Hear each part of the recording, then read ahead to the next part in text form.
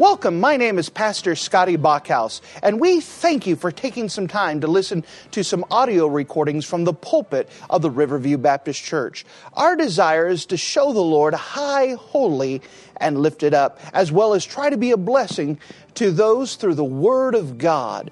Please enjoy this message, and we pray that it will be a blessing to your life. And if you wouldn't mind to take your copy of the Word of God and turn with me to the Old Testament book of Exodus. The Old Testament book of Exodus in chapter number 24. Exodus and chapter number 24. Now, as we're starting to progress on, remember, as we had mentioned this morning, that we're going to start jumping passages a bit by bit, because it's starting in Exodus, in this area here, where people's Bible reading starts slowing down. Every year, when people said, I'm going to start reading my Bible through, they start on Genesis and said, oh, this isn't that bad. I'm going after these stories and going after here. You start reading the book of Exodus and you see the plagues upon Egypt and the dividing of the Red Sea. And then you start to get to Exodus 20 and 21, and you start to get to some of the laws and some of the nuts and bolts of it. And then you get to the orders of the tabernacle, and people start going, oh. And they'll start slowing down, and then they give up on their Bible reading and say, well, maybe next year. And so what we're going to be doing here, instead of hitting all the nuts and bolts for the purpose of this series, we're just trying to focus on the life and ministry of Moses. And we're going to be putting our attention on the narrative parts of Moses' life. So starting from this section, we're going to be jumping from here to there, hitting some important sections, hitting some things of the narrative. But as we come to Exodus chapter number 24, we come back to another narrative part. And so with that, turn with me, if you don't mind, to the book of Exodus in chapter 24. Exodus in chapter 24, and notice with me, if you don't mind, starting at verse number 1. Exodus 24 and verse number 1. And he said unto Moses, Come up unto the Lord, thou and Aaron, Nadab and Abihu, and 70 of the elders of Israel, and worship ye afar off. And Moses alone shall come near the Lord, but they shall not come nigh, neither shall the people go up with him. And Moses came and told the people all the words of the Lord, and all the judgments. And all the people answered with one voice, and said, All the words which the Lord hath said, will we do. And Moses wrote all the words of the Lord, and rose up early in the morning, and builded an altar under the hill, and 12 pillars according to the 12 tribes of Israel. And he sent young men of the children of Israel, which offered burnt offerings, and sacrificed peace offerings of oxen unto the Lord. And Moses took half of the blood, and put it in basins, and half of the blood he sprinkled on the altar. And he took the book of the covenant, and read in the audience of the people, and they said, All that the Lord hath said will we do, and be obedient. And Moses took the blood and sprinkled it on the people. And behold, the blood of the covenant which the Lord hath made with you concerning all these words. And if you have the habit of marking things in your Bible, would you mark a phrase that we find in Exodus chapter 24? Exodus in chapter number 24, and notice the phrase in verse number 4. Speaking about Moses, wrote all the words of the Lord. Wrote all the words of the Lord. And with the Lord's help, we want to hit this important passage. In fact, the first recording of writing the words down here, writing the words of the Lord. And with this emphasis here, let's preach on this message. Wrote all the words of the Lord. Let's pray. Dear Heavenly Father, thank you again for you being a wonderful God. And thank you that we have your written word.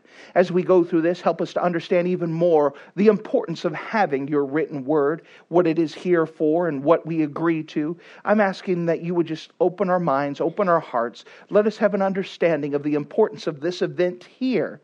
And we're so thankful for what you have been doing. Just continue to work. I'm just asking that you'd fill me with your Holy Spirit now, that we could preach your word faithfully. And we love you.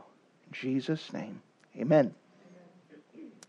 Now, as Moses has now spent the last couple of chapters from Exodus chapter 20, verse 21, all the way up to the end of Exodus 23, Moses has been listening to God expound more, give some more commentary on the law. And as we approach this passage here, the thing I want to show you here is God's words are given.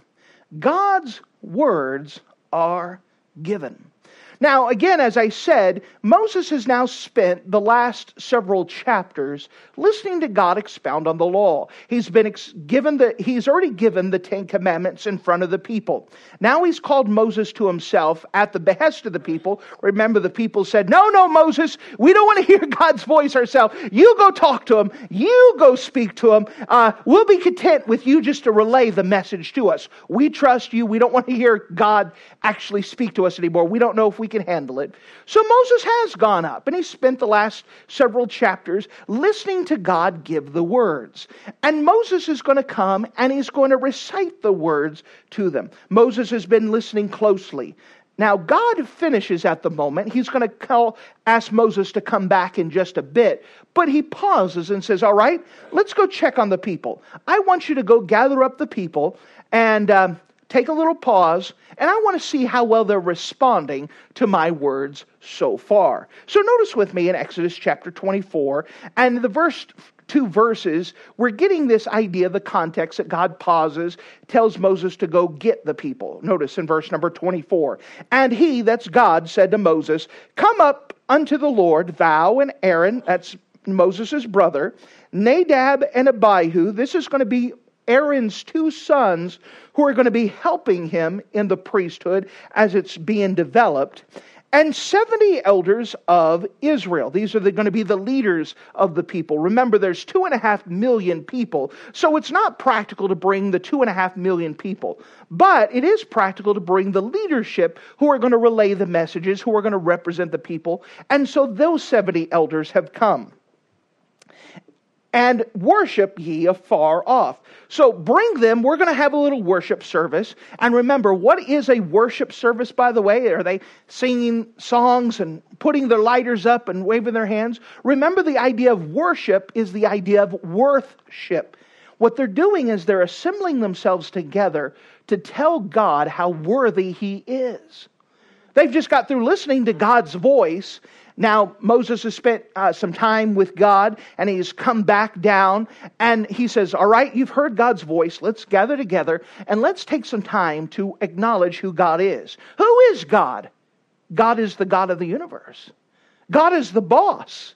God's the one who's going to be the judge of you and me. He is the God of everything.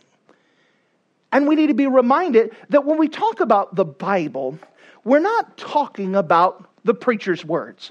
I didn't write this. We're not talking about some words that some guys got together and said, you know what, we're going to write some Bible today. But this is God's words that are given. God has used human penmen to write them down, like Moses. When Moses wrote down the words, he didn't write down Moses' words. Moses wrote down what God told him to write down. So this is a book that God gave. This is God's words, and God is the creator of the universe, and they needed to take some time as they are associating what God has given in His Word with who God is. God is God. Why should anyone obey the Bible? Because it's God's words. Why should anyone listen to what the Bible says? Because this is God's words. I heard a preacher when he opens up his messages, for example, I come up and I have my normal thing that I always say, please take your copy of the Word of God. But this other preacher, he takes the Bible and says, what we have here is God's thoughts. These are God's words. So let's see what God is thinking about in Exodus chapter 24. And by the way, he's not wrong. These are God's words and God's thoughts. This comes from God. And so we associate the Word of God with the person of God. This is why it's so important to us. This is not a book written by man. These are God's words that are given. And they take time to worship God and acknowledge who He is. And once they remember who He is, then they open up God's Word and listen to who He is. By the way, we still structure our service like this. Why do we have a song service? It's not to make us feel good, even though that may be a side effect.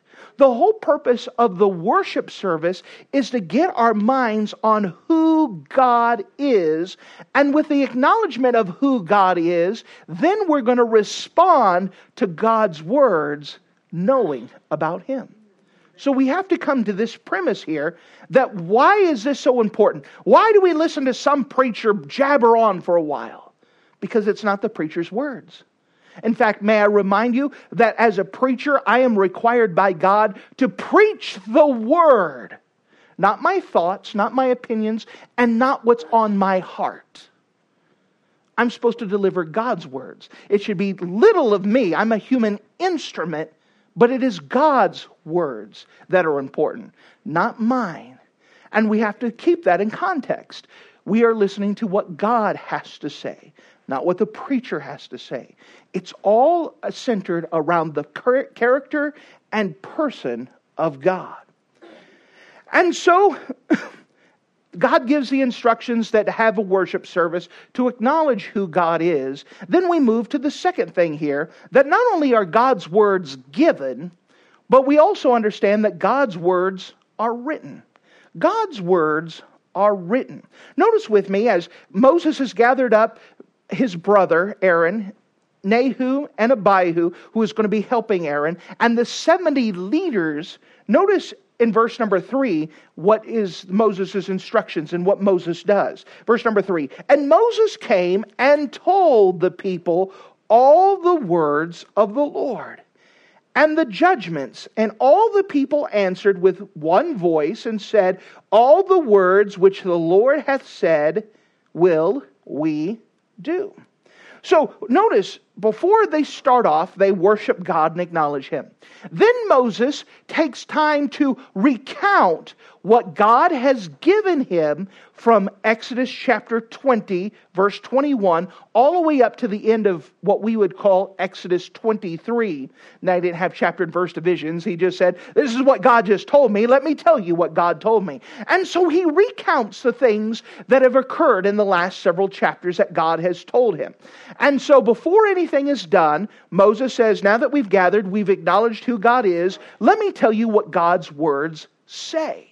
And so he delivers God's words. And he, notice again in verse 3, and Moses came and told the people all the words of the Lord. Not the words of Moses, but the words of God, and all the judgments.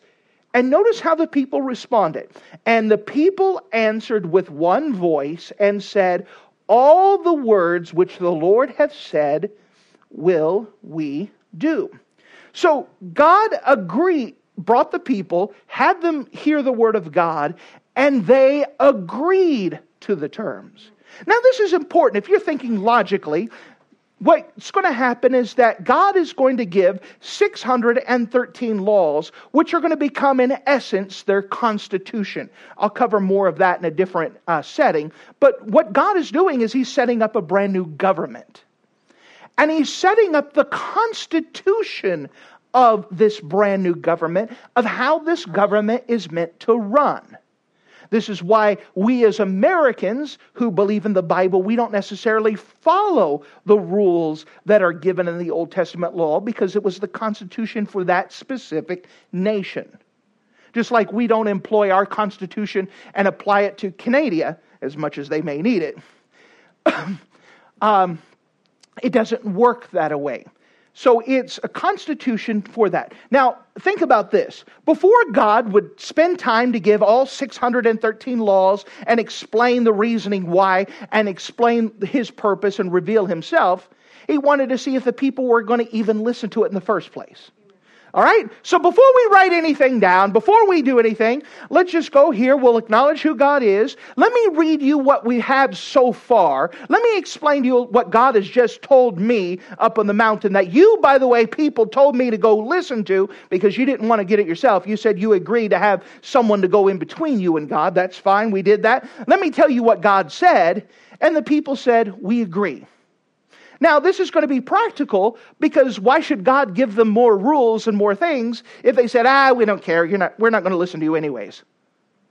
So they had to listen. They had to agree to the terms. They had to understand what they were agreeing to. They had to understand what God was going to be expecting of them, that He was expecting them to live holy lives. He was expecting them to live a certain way in order to be pleasing to Him. And so they agreed to the terms. So after they agreed to it, notice what happened after they agreed. Verse number 4. And Moses wrote down all the words of the Lord and rose up early in the morning and built an altar under the hill and 12 pillars according to the 12 tribes of Israel. So after the people agreed that we're going to listen to whatever God says, then Moses took time to write down all that God had said. This is going to be the first written word of God. Now, before we do have an instance where Moses wrote down the incident of the war, the little battle between the Amalekites, with Joshua leading the charge and Moses holding up his hands. And so we have that historical account of what happened. But what we have here is the actual recording of God's rules. This is the first instance of God's rules being recorded. Moses wrote them down, and the people are going to be expected to live by these rules. And what we see here is an understanding of who God is, of how God's gracious. God is not expecting us to live by prophecies, by dreams, by visions, by pepperoni pizza-induced nightmares. But He's expecting us to live by a written rule, by the Bible. So this to us is a comfort. There are so many people who do not depend on the Bible. They may call themselves Christians, but they depend on dreams. They depend on nightmares. They depend on visions. They depend on feelings. But we have a more sure word of prophecy, the written word of God. By the way, because of this, God is going to judge us by the word and not by pepperoni pizza. I say that, but we all understand people are guided and they look for signs. They look for, look, I found a heads-up penny, therefore my decision I was just thinking about is the way I should. God doesn't lead us by superstitions.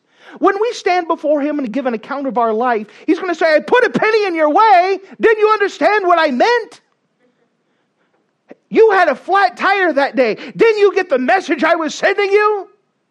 God is clear on His messages. He leads us on a plain path. This is a comfort to us that we don't have to go search for what the clouds say. I think that's a cat, therefore I think I should feed my cat. Again, I'm being facetious on purpose because we know people who do this. And perhaps there's been a time where you did that. We have to be careful because we're not judged off of clouds. We're not being judged off of your dream last night. We're not being judged off opinions of others. We're judged off of the written word of God. Therefore, this is why we need to know what the Bible says. And so Moses took time on the behest of God. The people agreed, said, whatever God tells us, we'll do. He says, all right, then let's write it down so that way you don't even have to recall your own memory.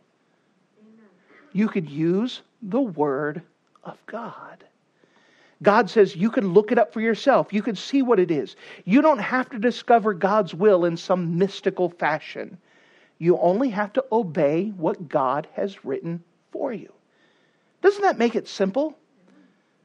I don't have to flip coins, and if I'm going to flip 5 pennies, and if 3 comes up heads, that means it's God's will. I know people who do that. We don't have to. We only have to say, what does the Bible say? And if the Bible says it, I'll do it. That is what we're going to be judged for. That's what we're going to give an account for.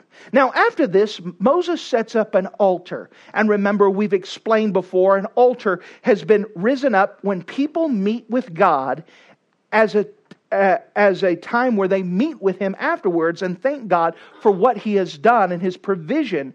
And so they set up this altar. Now, they're going to use this a little bit more. We come to the third thing here, that we started off with God's words were given, God's words were written. Now we can see God's words are read. God's words are read. So notice with me as we come to verse number 5. And he, that's Moses, sent young men of the children of Israel, which offered burnt sacrifices, or burnt offerings, and sacrificed peace offerings of oxen unto the Lord. Again, this is a young man's thing. Moses is 80 years old. 80 years old still. Aaron is 83. So they're kind of old. So might as well have the young men do something. And so they help do the sacrifices. The people have made an agreement that they are going to honor the Lord and His word. And so what they're going to do is they're going to come up with a ceremonial agreement, a covenant, and evidence that both parties are agreeing to the terms, to the word. We're going to agree to the promises that are given. Now notice as this is set up, verse 6. And Moses took half of the blood and put it in basins, and half of the blood he sprinkled on the altar. So half of the blood he puts in basins. He says, we'll use this later. But then he takes half of the blood and he's going to sprinkle them on the altar. Now, what they're doing here is that this is a pictorial way of showing that the people agreed to God's terms. The people said, we agree. And so they said, proof of it, God, you demand blood. You've explained your word. We've now written your word. Now what we're going to do is we are going to say that we agree in this ceremonial thing of using blood to show this picture that they have agreed to God's term. It's their way of sealing the agreement. It's their way of handshaking. You could see this all the way up to Genesis 15, where God is sealing the promise He made to Abraham. He did a ceremony where blood was spilt. By the way, that's a fascinating agreement back then, because God put Abraham asleep. And so therefore, Abraham could not agree to the terms. We see that God made an agreement with Himself concerning Abraham that He was going to keep His promise. Isn't that a wonderful thing? But in this one, the people were awake and they had to agree to the terms. We agree to the terms, and as a ceremonial way of picturing that we agree to the terms, Moses took the blood and he sprinkled it on the altar, saying, we agree. The people, we agree that whatever your word says, we're going to follow. Notice as this goes on. And he took the book of the covenant and read in the audience of the people, and they said, all that the Lord hath said, we will do and be obedient. Now before, they had read God's, they had spoken God's word. All right, this is what God's word said. They declared it, and then they wrote it down. Now that it's written down, that's another thing altogether. Here is the written agreement. Do you agree? Now, they didn't have tablets and nice little clicks where they could press the box, so they had to do it a different way. But they all said out loud, we agree. Now, remember, who's there? It's not the 2.5 million people, but it is Moses, it is Aaron, the two young men of Aaron's sons who are going to be helping him in the priesthood, and the 70 elders who are representing the people. So by proxy, they're agreeing for everyone. We agree to these terms. We agree we're going to obey to what is written down. And so again, Moses read it out loud so that way they heard what it said, so they couldn't say, well, Moses, you put something extra in there. You added something. No, we read it out loud. This is what's written down. This is what we're agreeing to. Nothing else but what is written. we agree to the written word of God. And the people agreed to it. Then in verse number 8, and Moses took the blood and sprinkled it on the people. Now, in verse number 4, that Moses set up 12 pillars. These 12 pillars were to represent each tribe, and they would have the leaders of each tribe standing by the pillars. And so each person was by their representative pillar. And when they do this, they were dedicating their lives to being in God's honor. Moses read the word, they agreed to it. Then Moses took the other half, remember he had set the other half, and he sprinkled it upon the people. When he sprinkled it upon the people, this was showing that God accepted the terms. So the people said, whatever God says, we agree to it. And so they sprinkled the blood on the altar. Then they read it out loud, the people agreed again, and so Moses sprinkled the people, saying, all right, God now seals the deal. So both parties have agreed to whatever is written down, that we're going to obey. That is what we're going to do. That God accepted the covenant or the agreement. Now again, God judges us by God's written word. Now we know that we can have a difference of opinion. We have different thoughts about this and that. There are different philosophy things that we could disagree on. But one thing that we need to agree on is the word of God. That's the basis. I have a preacher friend of mine who gave a testimony that he was pastoring a church up in New York area, and the church had been without a pastor for, I think, 9 years. And the church needed some help, and so when he first came in, he was trying to help them out, but they had been so used to doing different things themselves without a pastor that it was hard for them to submit to the authority. And there was a time that they called the pastor in, and they said, would you please come with us? And okay, you're always in trouble with that. And he goes into the meeting, and there are men lined up all the way around. And he goes, this is not good. And so they brought him in the middle, and they began to list their grievances. Well, we don't like this, and we don't like this, and we don't like this. And again, the pastor was caught kind of unawares. They didn't know that this was going to happen. But he said, what he did, he didn't know what else to do. But he said, what we're going to do, gentlemen, is that we're just going to agree on this. Would you please agree with this? And he put his Bible down, and he kneeled upon his Bible and said, we're just going to stand on this book. And he said it was kind of amazing that almost like when Jesus wrote the sins of the people on the earth, that people started to leave one by one by one. Satisfied with the answer, let's just agree to the Word of God. Let's just stand with what the Bible says. If the Bible says it, we'll agree to it. Let's just stand there. And when you do that, it makes things simple. It really simplifies things within the church life because we can all get on the same page. What are we doing? Whatever the Bible says. If it says it, we're going to obey it. We're going to discern God's will. We're going to find God's will from the Bible.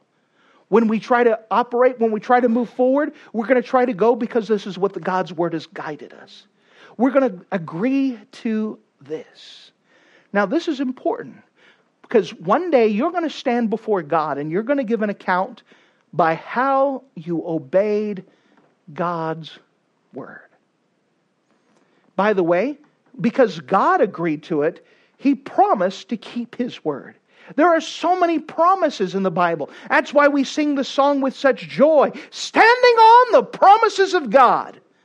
But may I remind you that you can't stand on promises if you don't know what they are? If you don't know what the Bible says, how can you obey it? If you don't know what the Bible says, how can you claim the promises? If you don't know what God's agreed to, well then, how can you claim it? You know, so many people are missing things out in their life that God wants to do for people because they don't know God's promised He would do it. We're missing out on so much. God's Word is not just an agreement for us. It's also what God agreed for us. What a great thing it is. This is the agreement between two parties. God agreed to take care of us in this book. God agreed certain things to us from this. But at the same time, we have also agreed to obey this. That's our agreement to Him. Maybe I could give you a great example. In fact, let me give you an example of a covenant, a promise that was covered in blood. The Bible says very clearly in His Word that we as people, we're sinners, without a doubt. You say, what's a sinner? A sinner is anyone that's disobeyed God's law. We just got through talking about God's law. What's an example of God's law? Well, the Bible says in God's law, thou shalt not bear false witness. We would say it this way, don't tell lies. Well, we've broken that law. We're guilty of disobeying that law. The Bible says when we've done that, we're a sinner. We have sinned. The Bible says in God's law to honor thy father and thy mother. We say it this way, to obey your folks. If we ever disobeyed our folks, we have broken God's law. Now, because of that, because God is the God of all the universe, He can say what is right and what is wrong. He can also list the consequences of it. What is the consequence of breaking God's law? The Bible says, for the wages of sin is death. Do you know for each one of God's 10 commandments, the sentence is the same? Death. You say, that's pretty harsh. It is. But God is a holy God. Why is it so harsh? Because God is a holy God and cannot be in the presence of any sin. And what God's law does is show us how we've all sinned and come short of God's glory. There is none righteous, no, not one. It's actually of God's mercies that He shows us. So that way we're not self-deceived. The Bible shows us where we've fallen short. But the Bible clearly says, for the wages of sin is death. The word death literally carries the idea of separation. For example, if we had a funeral here, we would have a casket here, and we would say the person inside of the casket would be dead. Because their body is there, but their soul is separated out. The Bible goes on and says, because of our sin, we deserve to be separated from a holy, righteous God. We deserve to go to an awful place called hell, because that's the only other place to go. You said, that's not good news, preacher. But that's what God's Word says, so we have to believe it. You said, well, if that's what God's Word says, why should I believe it? Because of the good news. What is the good news? That God did not want you to go to that awful place called hell. In fact, He didn't want you to go so badly, but He has to fulfill His law. He cannot go back on His word. He has to keep His word. So what He did is said, because something has to die, I'm willing to die for you. And so what Jesus did is, He came from the glories of heaven, robed Himself in flesh, and came on this earth and lived the same life that you and I lived. He went through the same temptations, the same troubles, and the same heartbreaks. Then He died on the cross, spilling His blood. What happened when He spilt His blood? What He was doing is He was signing in contract, in blood, just like this Old Testament day, saying, this is what I agree for you. I'm signing this promise in my blood. I'm sealing it with my blood that I paid your price if you're willing to agree to the terms. That's why the most precious Bible verse to us is John 3:16. For God so loved the world that He gave His only begotten Son, that whosoever, that's you by the way, that's your part of the contract, that whosoever believeth in Him should not perish or go to that awful place called hell. But instead, you have everlasting life. See, Jesus paid the price for you, and He paid it with His own blood. All you have to do is agree to the terms. That's all you have to do. Jesus did all the work. All you have to do is say, we will accept these terms. What a wonderful thing. We accept these terms. God made you a promise that if you accept those terms, that you have everlasting life. You'll never perish. What a wonderful promise that God gave. And that's something that we could look at the Bible. Sometimes I'll ask people, how do you know for sure that you're going to heaven? By the way, when we look for that answer, it's not because I'm a good person. It's not because I feel like it. It's not because I said a prayer. You know why I'm going to heaven? Because God made me a promise. And I agreed to the terms. I'm going to heaven because of what God's Word says. I don't have to depend that I feel it. I don't have to say I'm going to heaven because I had a dream of a 90-foot Jesus. I'm not going to heaven because I saw an angel said you're doing well. By the way, I'm giving you quotes of people that have told me within the last year. That's just this year, what people have given. I'm going to heaven because God made me a promise, and I accepted that promise. I'm going to heaven because of the Bible. In fact, this is why I sometimes ask people, can you show me from the Bible how you know for sure that you're going to heaven? Every born-again Christian should be able to go to the Bible and say, I'm going to heaven, my sins are forgiven because of this verse. And be able to show me a verse. By the way, John 3:16 is not the only one. There are plenty more. There are tons of them. I'm going to heaven because God made me a promise and I accepted the terms. But let me tell you that the Bible gives you much more promises than just salvation. I encourage you to find it for yourself. There are so many in here. Now, there are things that God expects us to do and we're held accountable to. And you need to find out from the Bible what you are expected to do. God lists it down so you don't have to hope or guess or think. Everything within the Christian life is answered in the Bible. From how we speak, the Bible says in the book of Ephesians, let no evil communication proceed out of thy mouth. That's an instruction for us. You know, the Bible actually says how to have good days. You have to look up that verse. It's a wonderful verse in there. It tells you very quickly. Part of that, how to have good days, is to watch your mouth. You know how many times we cause bad days for ourselves just because we open our mouth and cause problems for us? The Bible gives that in there. That's good instruction. But there are promises in here. Wonderful promises.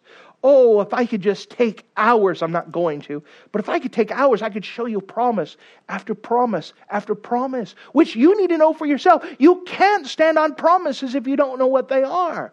Some people are trying to stand on promises that God did not say, and you're hanging out on a cliff with no bottom. There's nothing for you to hang on to. There's no solid ground.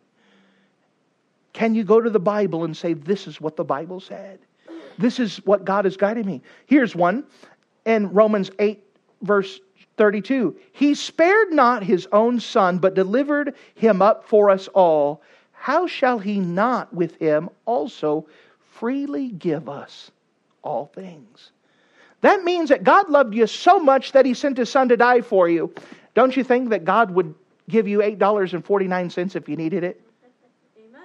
Aren't you glad there's not a cutoff limit? That's a promise I could claim on.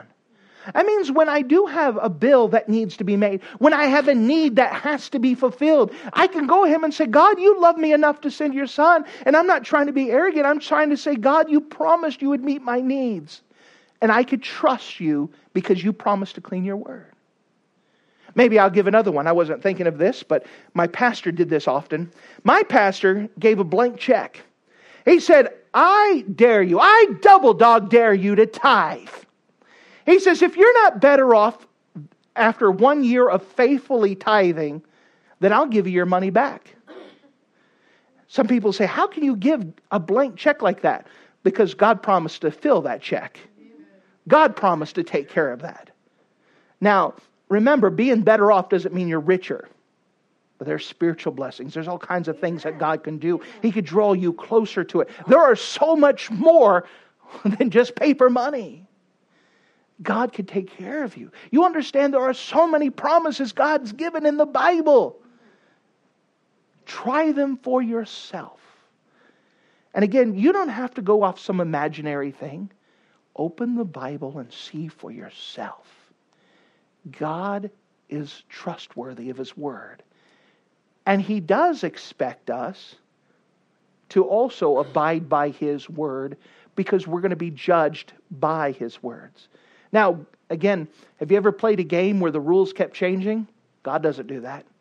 His words are written down. You could see them for yourself. And that's what you're going to be judged by. Not someone's thoughts, not someone's opinion, not someone's internet article or YouTube video. It's going to be based off of God's Word. So let me ask you, dear friend, first of all, have you ever trusted for yourself that your sins are forgiven? All of your sins are forgiven? If not, let me tell you, the greatest thing that can happen is for me to take the Bible and to show you from the Bible how you can know without a doubt that your sins can be forgiven if you'd be willing to agree to God's terms. Second of all, how's your Bible reading? The greatest thing you could do on a daily basis is to read God's Word for yourself. Why? So you could find out what God wants from you, but you could also discover what God wants to do for you based off of His promises. You need to be reading God's Word so you know what it says for yourself. You don't have to take my word for it. You read God's promises for yourself and apply them and obey His Word. Oh, what a wonderful God that we have. I'm so thankful that it's written in an easy-to-hold manual. I'm glad that we don't have to depend on commentaries of commentaries of commentaries. I'm glad that we don't have to untangle so much legalese laws. We don't have a Library of Congress that we have to memorize. We don't have to remember every statute and ordinance. We just have to go to God's Word. Amen. May I say we even have the great privilege that we don't have to memorize it all for ourselves. But you could read it for yourself. You could look it up. You could be reminded of the promises. I'm glad that God doesn't even have to let us depend on our own faulty memory. Amen. But we could read God's Word for yourself. So let me ask you, are you treasuring God's Word? Are you using God's Word? Are you depending on God's Word for yourself? Thank you for listening to this audio message. This is Pastor Scotty Bachhaus, and I encourage you to take this information that you just received and make a specific decision to follow after the Lord. If you don't know Jesus Christ as your Savior, let me beg you to take the time to receive Jesus Christ for the forgiveness of your sins. If you are saved, I encourage you to make a decision in your life to help you get closer with the Lord. If there's anything specific we can do to be a blessing or to pray for you, we encourage you. Look us up on the internet at riverviewbc.com. Once again, that's riverviewbc.com. Or if you would prefer to call us, you could give us a call at area code 920-530-6308. Once again, that number is 920-530-6308. If there's anything we can do to be a blessing or an encouragement to you, please let us know. We would love to make ourselves available. Thank you.